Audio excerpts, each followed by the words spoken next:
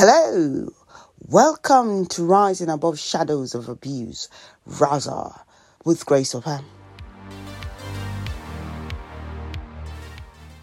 Chiamaka Ada-Pius is a humanitarian, a social worker who is passionate about making a difference in the community by running a back-to-school initiative for underprivileged and dropouts, especially females, as a way of creating gender equity. Over 50 girls have benefited from this initiative in northern Nigeria. He has achieved significant changes in transforming or challenging established systems by advocating for justice, participating in campaigns, collaborating with other NGOs and other civil society to create change, designing and implementing developmental projects centered around quality education as a way of reorientation against societal and cultural bias. It also reduces inequality, gender equality, peace, justice, and strong institutions. The main issue at work is trying to solve is changing the mindset of individuals, especially females, through education, mental reorientation, and awareness of individuals in order to live above biases and prejudice formed by cultures and traditions, extreme religious dogmas, societal ills, and discrimination. An example of this is her participation as a leader in the ongoing Rise Up project by Public Health Institute, Oakland for Women and Girls. Her work also extends to attempting to solve problems in rehabilitation and reintegration of ex-convicts through prison outreach, participation in the Criminal Justice Reform Act, educational support programs, business and skills empowerment and referral service. This is done through the TOCO, Take Them Out and Keep Them Out program of over 1,300 ex-prisoners known as returning citizens, done by her organization, EdSpring International Outreach. This is a way of showing support and love to inmates and ex-convicts. This is done through campaigns, advocacy and leadership programs, collaboration, sensitization and workshops, educational programs, community outreach, stakeholder engagement, project design and implementation. And as a humanitarian, she's done lots of volunteering and community outreach for the Nigerian Red Cross Society, where she renders humanitarian services and gains better knowledge through online developmental courses and trainings. She also did Be My Eyes, an online platform where she helps visually impaired individuals in their daily tasks since 2019 till date. She's involved with the Changemakers Empowerment Initiative NGO, where she volunteered from 2015 to 2018 and gained her first work experience in social work, field work, environmental sanitation, orphanage visitation, and rural outreach. She is a member of Nigerian Association of Social Workers, International Society for Substance Use Professionals, Young African Leaders Initiative, Nigerian Red Cross Society, and International Society for Public Health. Her future ambition is to own a shelter or a refuge with all the necessary infrastructures where destitutes, the abused, the homeless, and marginalized individuals, especially women, can live, enjoy basic amenities, have good welfare and well-being, all for free in order to create an inclusive and balanced society. She believes empathy is a quality every global leader should possess. Good evening, Chiamaka. Could you kindly tell us a bit about yourself and what made you go into social work and working with women who have suffered domestic violence? Thank you for having me here. It's a pleasure. I am a social worker and currently a programs manager with EdSpring International Outreach. For me, I went into social work and the development sector because it gives me the avenue to be able to speak out for those who are marginalized, to work with women who are going through issues of violence, abuse, marginalization. It also helps me contribute my own quota in the development sector because currently I'm one of the Rise Up leaders for Public Health Institutes. on women and girls' rights, education. And it has given me this opportunity. Like, I also run, personally as an individual, I run a back to school initiative for women dropouts, underprivileged girls, because I know that education is one of the basics to fight abuse of all sorts. Education makes you aware as a woman and keeps you informed. So it has been like a passion for me, and that made me go back to school to study social work. My first degree was economics, but I went back to UN and studied social work just so I could not only carry out my passion, but be professionally aware of social issues in society and how to help, how to intervene, how to go about them. So that's who I am, and that's what I do. So you're like a forerunner for women who have gone through a lot of abuse, so to speak. Yes, so everybody that knows me knows that I am a woman's advocate. Like, you can't say wrong about a woman in front of me and go free. I will not let you do that. That's quite interesting. Yeah, everybody knows me. So we have similarities then. Yeah. So why do you think women don't leave abusive relationships? Is it the culture? Is it low self-esteem? Is it a psychological thing? Is it lack of security in terms of, oh, how am I going to fund myself and the children if they leave the abusive marriage? And is it the upbringing? Can you elaborate more on this, please? All right. Most women, first of all, when we talk about abusive relationships, most women don't even know they are in abusive relationships till when the ships are down. Why? Because society, culture, of course, patriarchy. Let me use that word. Yeah, that's it. Has made it look normal. So most women, especially in the African culture, Nigeria, most women grew up in cultural environments and families where they actually saw abuse as the norm. Take, for instance, a woman who has the mental orientation that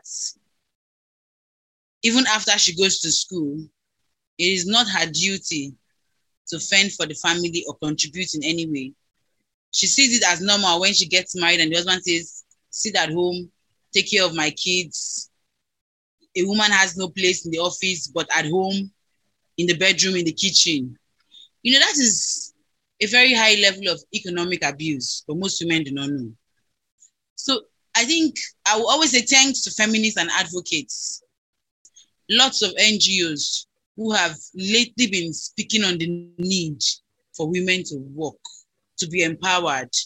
Because you find that any society where women are not represented, it's really like a dark society.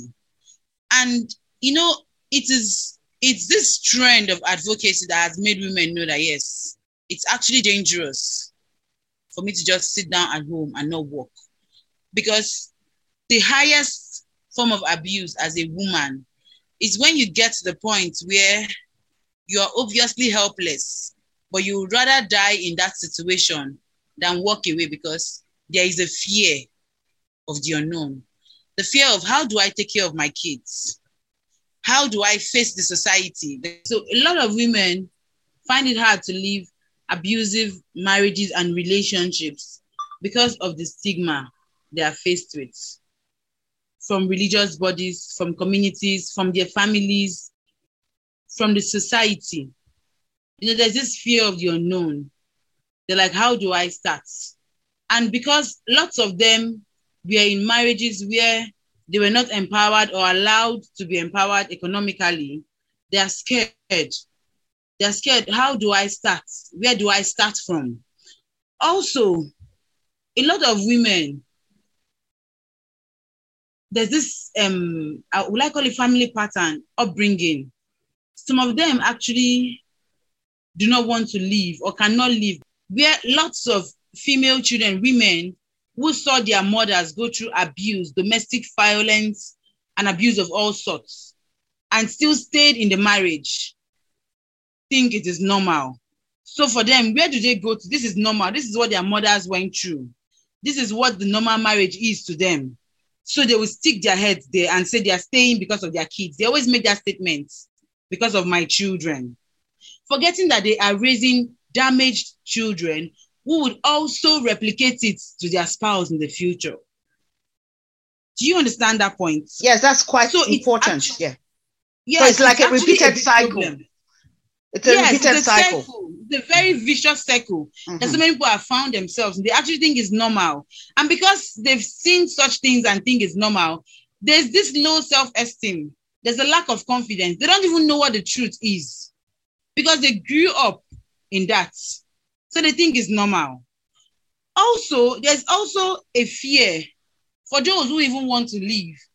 There's this fear for lack of protection by agencies. Like you see, in most cases, when some people even make attempts to report issues of violence and abuse to the police will always tell you that, madam, na family matter, na husband and wife matter. It's private. Police know they put mouth for that. You know, such things, instead of coming to the aid of these victims. And it's actually very disappointing. Like most people will actually say, what would the police do for me? Actually, if I go there, they'll tell me it's a family matter. And then some women are not even aware. Some women, because they are not working, they're not economically empowered, they view, if I go, how do I take care of my kids? They're not even aware that there are agencies like the Ministry of the Social Welfare who can actually get the man to take care of these children while they are away from the marriage. So a lot of women, a lot of issues, most women are not even aware of the customary law that states that your child stays with you till they are 18 and then they can choose who they want to stay with, except the woman is mentally unable to take care of the children or some sort of issues. Most of them do not even know of this. So they are intimidated with the lack of economic empowerment. Some of them are intimidated with child custody and welfare. All those issues, they don't know. They're not aware. So there is a lack of awareness. Yes. But to me, the most important of all this is the lack of mental strength.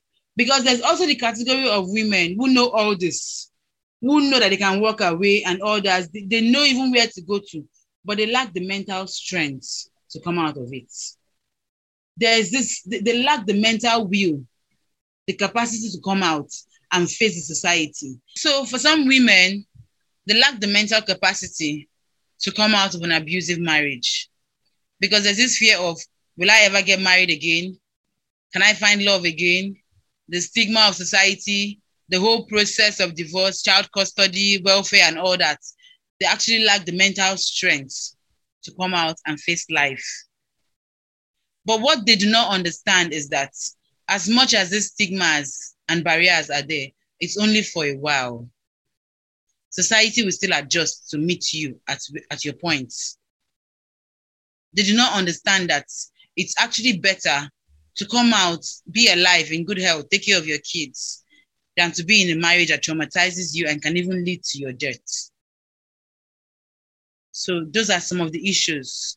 While some are not even aware of their rights, a lot, the cultural part is there, the cultural bias, the culture that people think it's normal to just endure it all through society. There are lots of them. So these are some of the issues why women find it hard to leave. In the case of late Osinachi Nwachukwu, her husband, Peter Nwachukwu, has been charged with culpable homicide after assaulting her severally, which led to her death. Culpable homicide, contrary to Section 221 of the Penal Code, which is punishable by hanging. He was also charged under Section 104 and Section 379 of the Administration of Criminal Justice.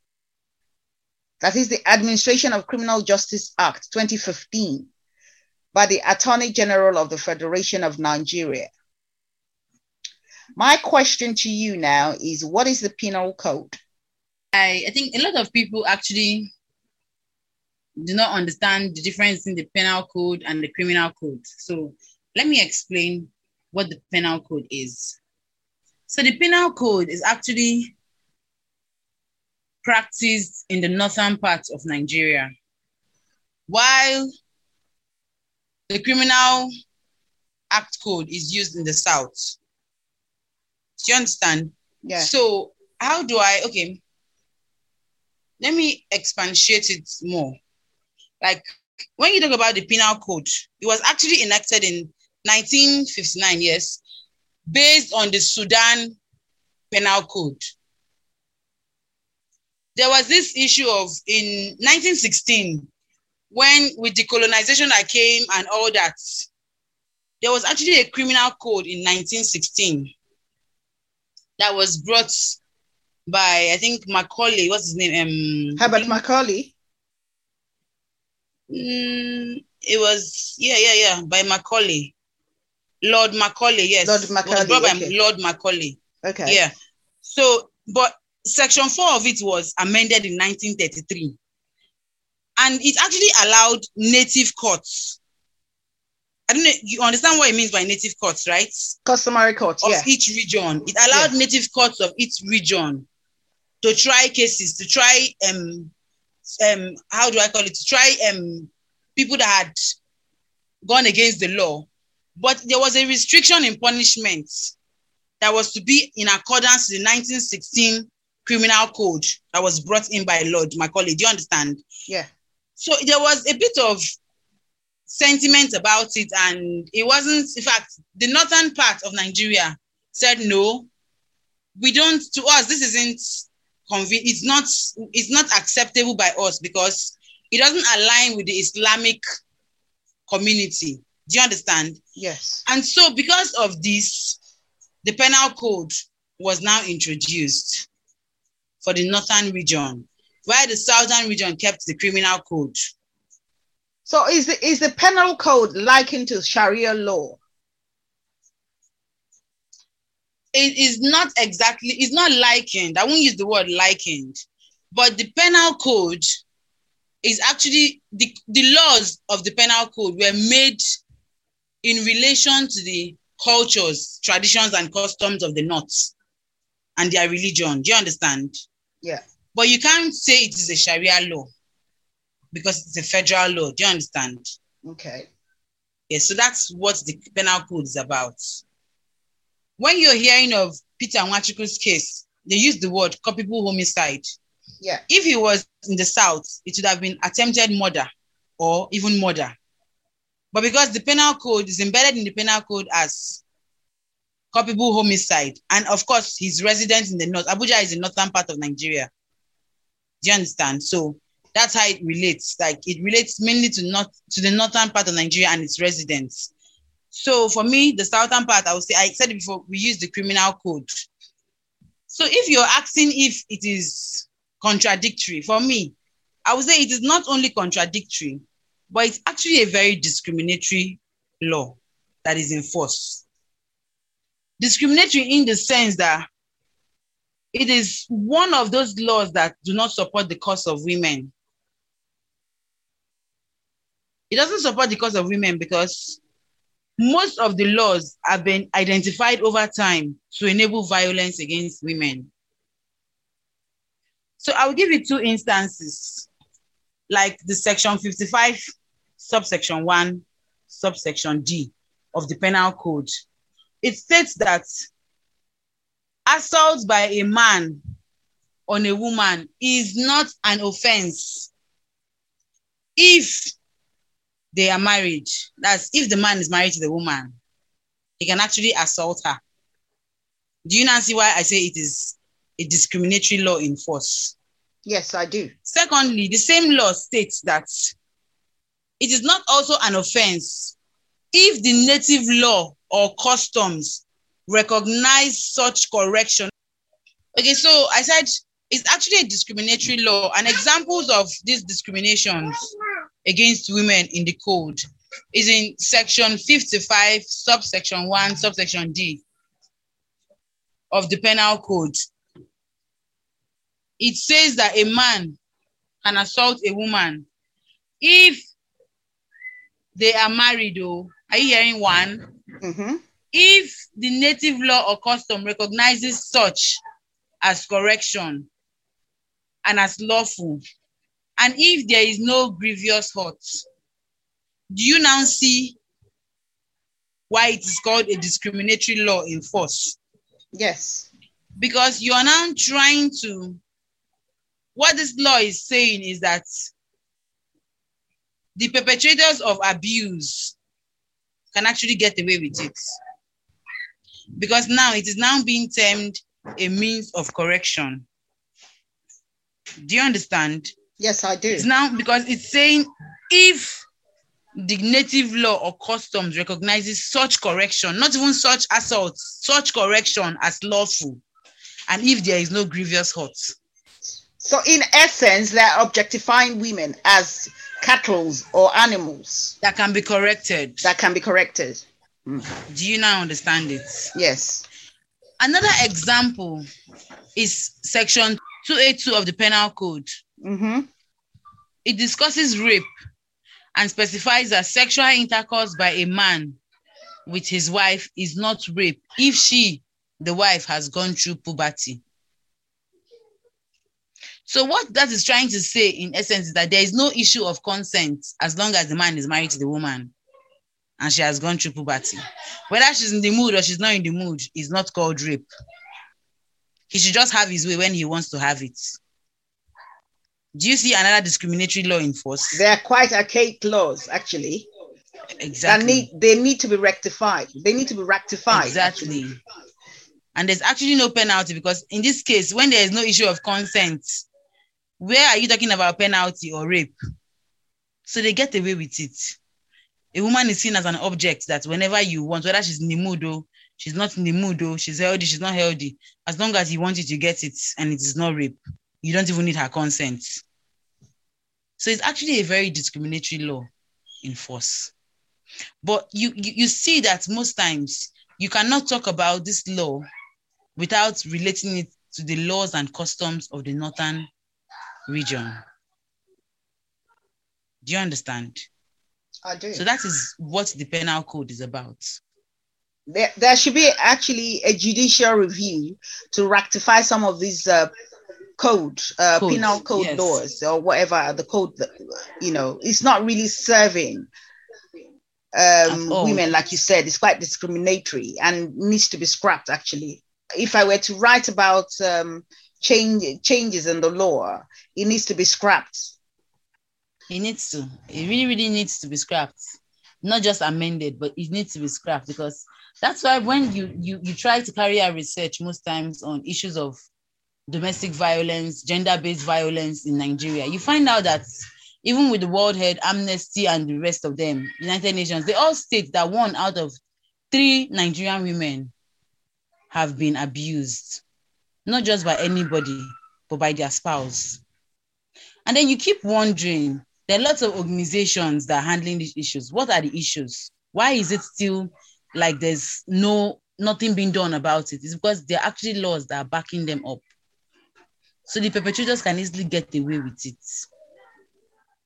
So indirectly, my next question was to say, does the law protect perpetrators of victims of abuse? So in essence, with what you just explained to me, it means the Penal Code is protecting perpetrators and not the victims of abuse. Exactly. It's actually protecting the perpetrators even more than it should protect the victims. If you look at the Nigerian law, you find that there are no specific laws in Nigeria enacted against domestic violence.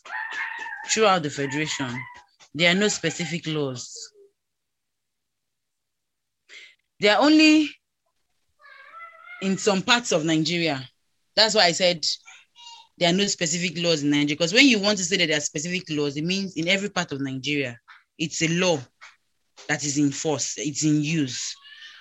Yeah, so what we have is the VAP law, which was enacted in 2015. That's Violence Against Persons Prohibition. It was enacted in 2015, but it's only in a few states, like Lagos, Ekiti, Anambra, Imo State, Oyo, Bauchi, Enugu, Ebonyi State, just those few states. Then there's also the Protection Against Domestic Violence Law, which is only in Lagos. That one was passed in 2007. So it's as good as saying, if it's only applicable in one state, because if this protection against domestic violence law, which is only in Lagos, it's as good as saying it's not really a law that is being domesticated, because we have like 36 states plus the FCT. So what happens to other women in other states where these laws have not been enacted? Do you understand? There's also the Matrimonial Causes Act, Section 16, subsection 1, subsection E, that allows you, or let me say, allows one to petition for divorce if the husband or wife has been convicted. That's, he has to be first convicted of inflicting grievous harm or hurt. Do you understand? Mm-hmm. Or an attempt to kill the spouse. And then you now find out that this act, this Matrimonial Causes Act, is only applicable to those who are married under the act. So if you're married only traditionally, it doesn't apply to you. And then it only applies to divorce. Divorce is the only solution with this law in place, because it doesn't even protect the victim of violence, do you understand, or domestic abuse. It just states divorce in the case of abuse. So you now find that there are actually no strong laws to protect victims of abuse. That's why the perpetrators can do it and get away with it. Except you're lucky to be in states where the VAP law and the PADVL law is functional. You may just not get justice. So can you tell me if you've had cases whereby some women have left their abusive relationship? Like a case study. And why some are not willing to? I know you've talked about it. I've had a few cases where, very few cases where some women were bold enough to walk away. And those women, I think, okay, like one of the cases I handled, it was a case of extreme violence and child marriage. She said she was actually given out in marriage by her parents, I think at age 16, 17 or so. But I met her when she was 22. I think I handled that case last year in one of the rural communities. So I actually met her on the day I went to the market. I saw her wrapped in bruises. Like, you could see the bruises all over her body. So I walked up to her and I said to her, sorry, my name is Chiamaka. I introduced myself, said I'm a social worker and I'd like to talk to you for a minute. At first, there's this fear that these victims have. She was like, that her husband is waiting for her. She has to hurry home, that he doesn't allow her to stay outside and talk to people. That was an indicator for me that she was under abuse. At first, I even felt she was a trafficked victim, because most times when you see people who are scared to relate with outsiders, it's actually it's either there's someone watching from somewhere or something. So, but somehow I said, okay, no problem. I just allowed her. I greeted her and she left. I said, can I have your number? She said she didn't have a phone. I said, it's fine. I just greeted. I said, what's your name? She told me. I let her go. Then after she had gone a distance, I tried to follow her to know where she was going to.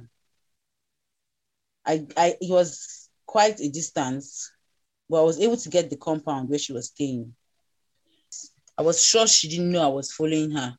And then I think the next day or 2 days after, I went to that area and I asked a few people around that area about her, mentioned her name and described her. And luckily, I met a lady there who told me about her. Said the man will go out, drink, come back and bounce on her, beat her, and all that. She even had a little baby. So I got interested in that case. So what I did was, once in a while, when I'm passing, I couldn't just go to her house because she didn't know me. I tried to make sure that when I'm passing there, I would try to see if she's outside and I would just greet her just to establish that hello, hi. And then over time, I think after like a week or two, like that, after constantly greeting her and the rest, I saw her again in the market. And then that day, at least she could talk to me as someone that she felt was living in that area, even though she didn't know my mission. So I tried to establish a bit of communication with her, and I said, I feel you have some issues. You need someone to confide in. I would like to help you in any way I can. And then she said that she's fine. She doesn't have any issue. I said, no, all is not well. That I was able to do a lot of findings, and I found out her husband beats her and he's a drunk and all that. And then she broke down in tears. I asked her, give me your number. She said she didn't have a phone. That the husband doesn't let her communicate even with her family. So at that point, I said, for what? And she just said, I will not understand. I said, okay, no problem. Later. So another day I was passing, I saw her, I called her, I greeted her. And I gave her some provisions. So I just felt like giving you a gift. I got it for you. She said, okay, thank you. And like that, subsequently, I tried to establish a bit of relationship to at least get her open up to me. And then over time, she was able to open up to me. And then she told me her ordeal, how he came to her village and all that. She's from a very poor home. They didn't have money to send her to school. And he made promises of how he would send her to school and all that, how he was working in so place, only for her to come there and find out. She stays in a 1-bedroom. He will come back in the night and at times beat her. And when he's leaving for work, most times she says he will drop like 500 for her, 200 to use and eat. And what would that do for an adult? He didn't allow her use a phone so she cannot communicate to her parents and all that. So I saw that this was not just an easy case, because if I asked her, why can't you go back home? She said she's from a very poor home. If she goes back there, her parents will chase her back. She already has a child who will take care of her child and all that. So I understood that there was an issue of economic disadvantage and the poverty, whatever there. I said, okay. So I spoke to a few people. I spoke to a few people. I didn't, because I knew that if I take the issue to welfare at that time, some of these men, what they do when they come to welfare is, even if the welfare, they pay 40,000 for the child upkeep and the rest. Some of them will tell you that they don't have, or some even pay for like 1 month or 2, and then they will stop. So I had to be very diplomatic about the whole issue. I had to talk to a few people and organizations I knew that could intervene. So somehow I was referred to an organization that helped me set her up, like to teach her a skill. Do you understand? Like we made a short shelter for her, like somewhere she could stay shortly. I was able to get her parents, the address of her parents and contacts. And I contacted them. I told them, this is the situation of your daughter. And they were like, hey, she cannot come back to the house. So even we've not finished feeding her. I said, it's not an issue. We are going to help her. But we also want the situation whereby you help us too. Because the man will definitely want to come back to look for her here. Do you understand? We need that. We need your support in helping this lady. So somehow we were able to help her start up a business. We moved her out of there. One of those days, the man wasn't around. I came with some of the people and everything, at least for the first period. And then after that, we were able to summon him to welfare and all that. And we said, okay, made him to sign an undertaking. This girl will not be harmed in any way or anything. And you provide for her. We even told him 20,000 a month. But today, I don't think he did more than 5,000 in 2 months. And that was all we heard from him. But the lady now, at least with the help of organizations and other private donors, she has a business she's doing. And that business she's doing now has helped her.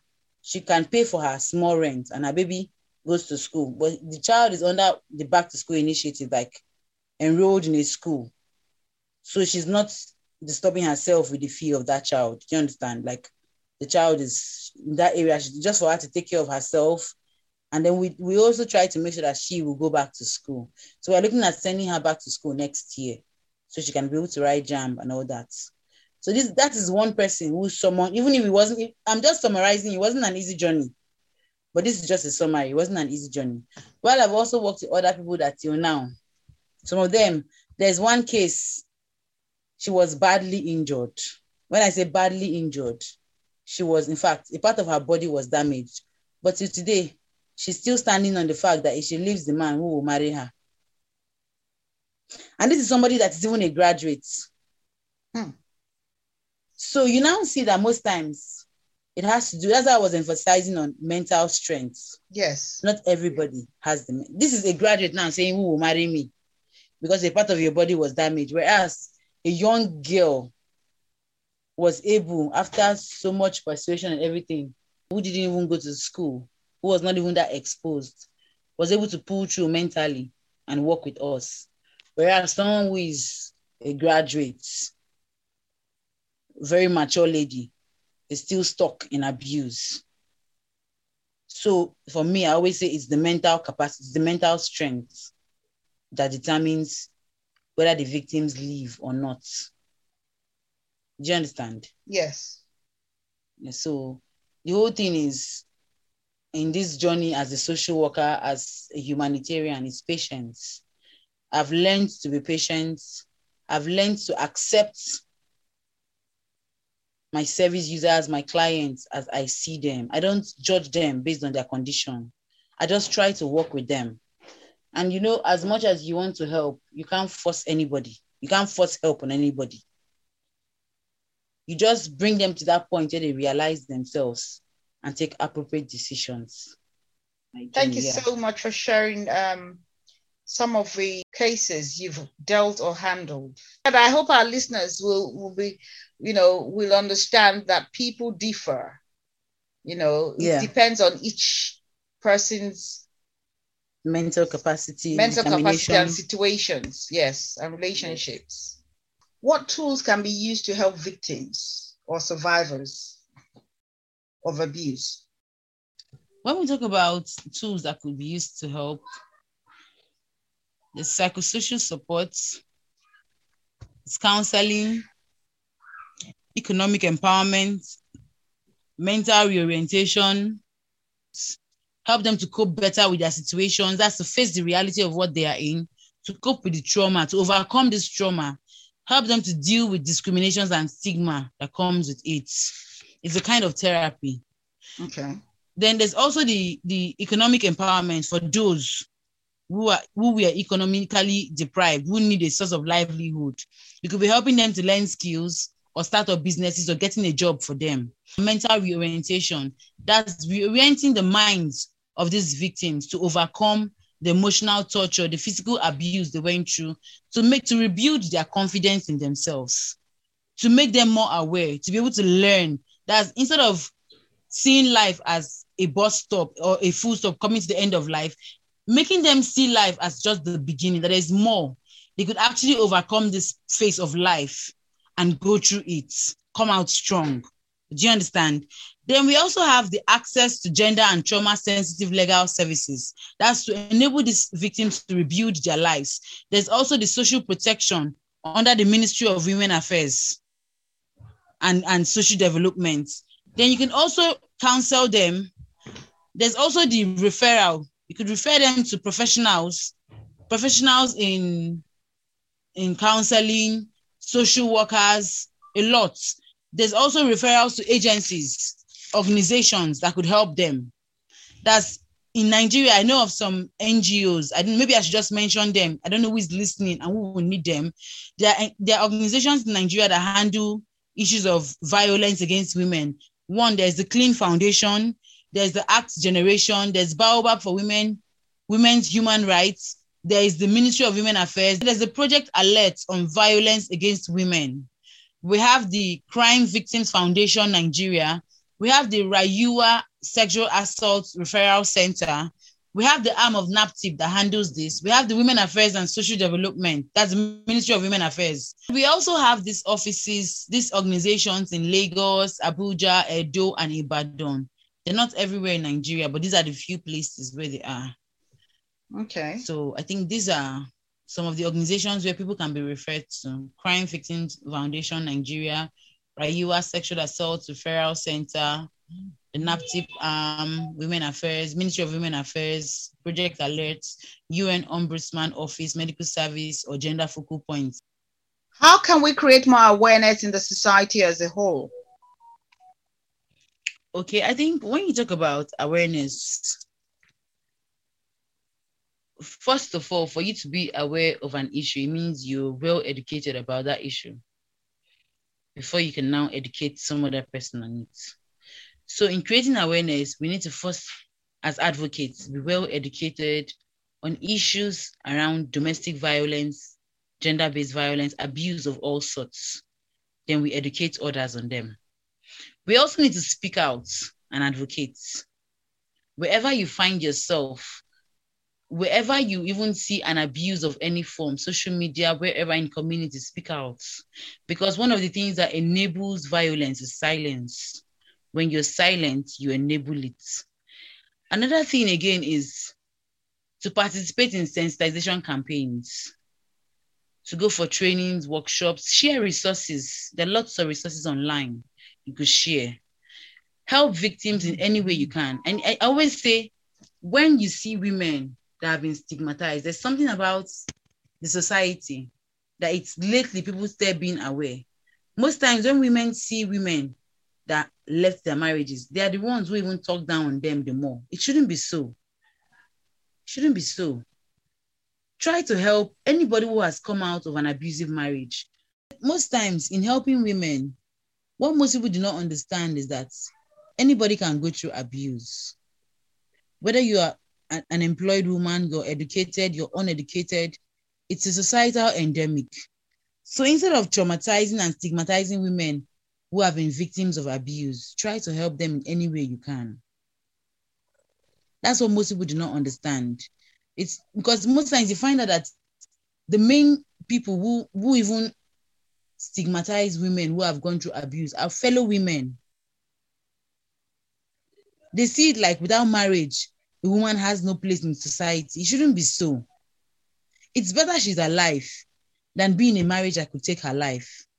So we should try to help women, not just women, victims of violence and abuse in any way we can.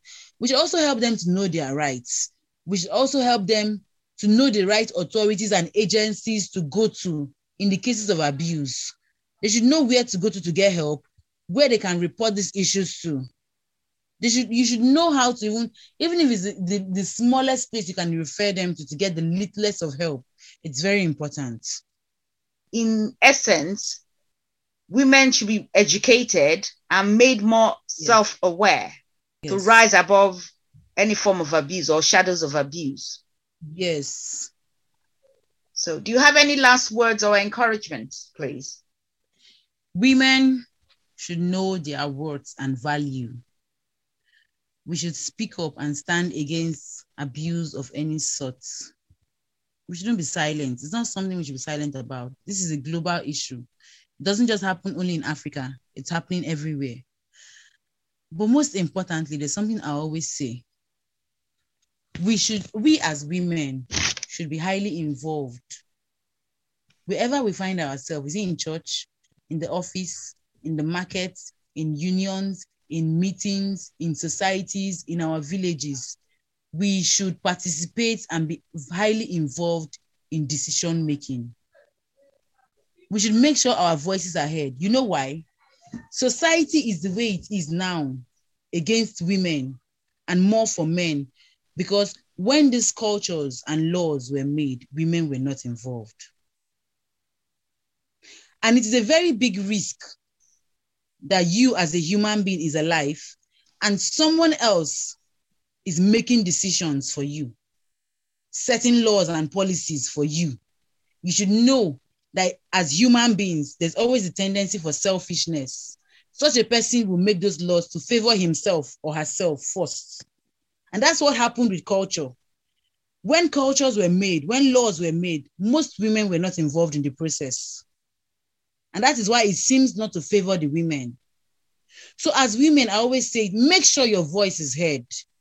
That culture, that tradition of saying a woman is seen and not heard should be done away with. Wherever you find yourself as a woman, in school, office, church, wherever, Make sure your voice is heard in whatever is being done. Participate. Air your view. Make sure you participate in decision making, in policies, in laws. Ensure that you participate. The era where women kept quiet and let men do things has passed. Because we cannot be on the part of national development or contribute to the economy and the world if we do not participate. And one of the ways to curb this cultural bias, these laws that are against women, is by participating. Because when there's a woman on any board or in any meeting or wherever laws are being made and she's speaking, she will speak in the interest of women and the female gender. She will not just you won't just allow men preside over you. Because of course, the men, there's this thing about ego. A human being naturally wants to subdue the other. So if you are not there physically when things are being done and speaking and saying, no, this is not acceptable, I am alive, I won't take this. So as long as we're women, we are alive, we are present in any environment where laws, policies, cultures are being made, we should be able to speak in favor of ourselves. Because as human beings and men who have ego, they would always want to oppress the women. So the earlier we understand this, we'll be able to see why cultures that were made over time favored only the men against the women. Wow, that's quite profound. Thank you so much. In essence, women rise up, speak out, take actions. Women are better managers. If you go to blue chip companies and where you have women at the helm of affairs, they're better managed. Yes. And they bring in more profits. And we are the builders of the society and the community at large. So women, wake up, rise up. Women should ensure their voices are heard.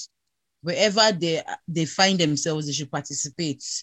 Don't leave things to men to decide for you. Just make sure your voice is heard, your own idea, your own quota is contributed. Like, just be involved. Women should be involved. Because culture doesn't favor us because we weren't there when they were made.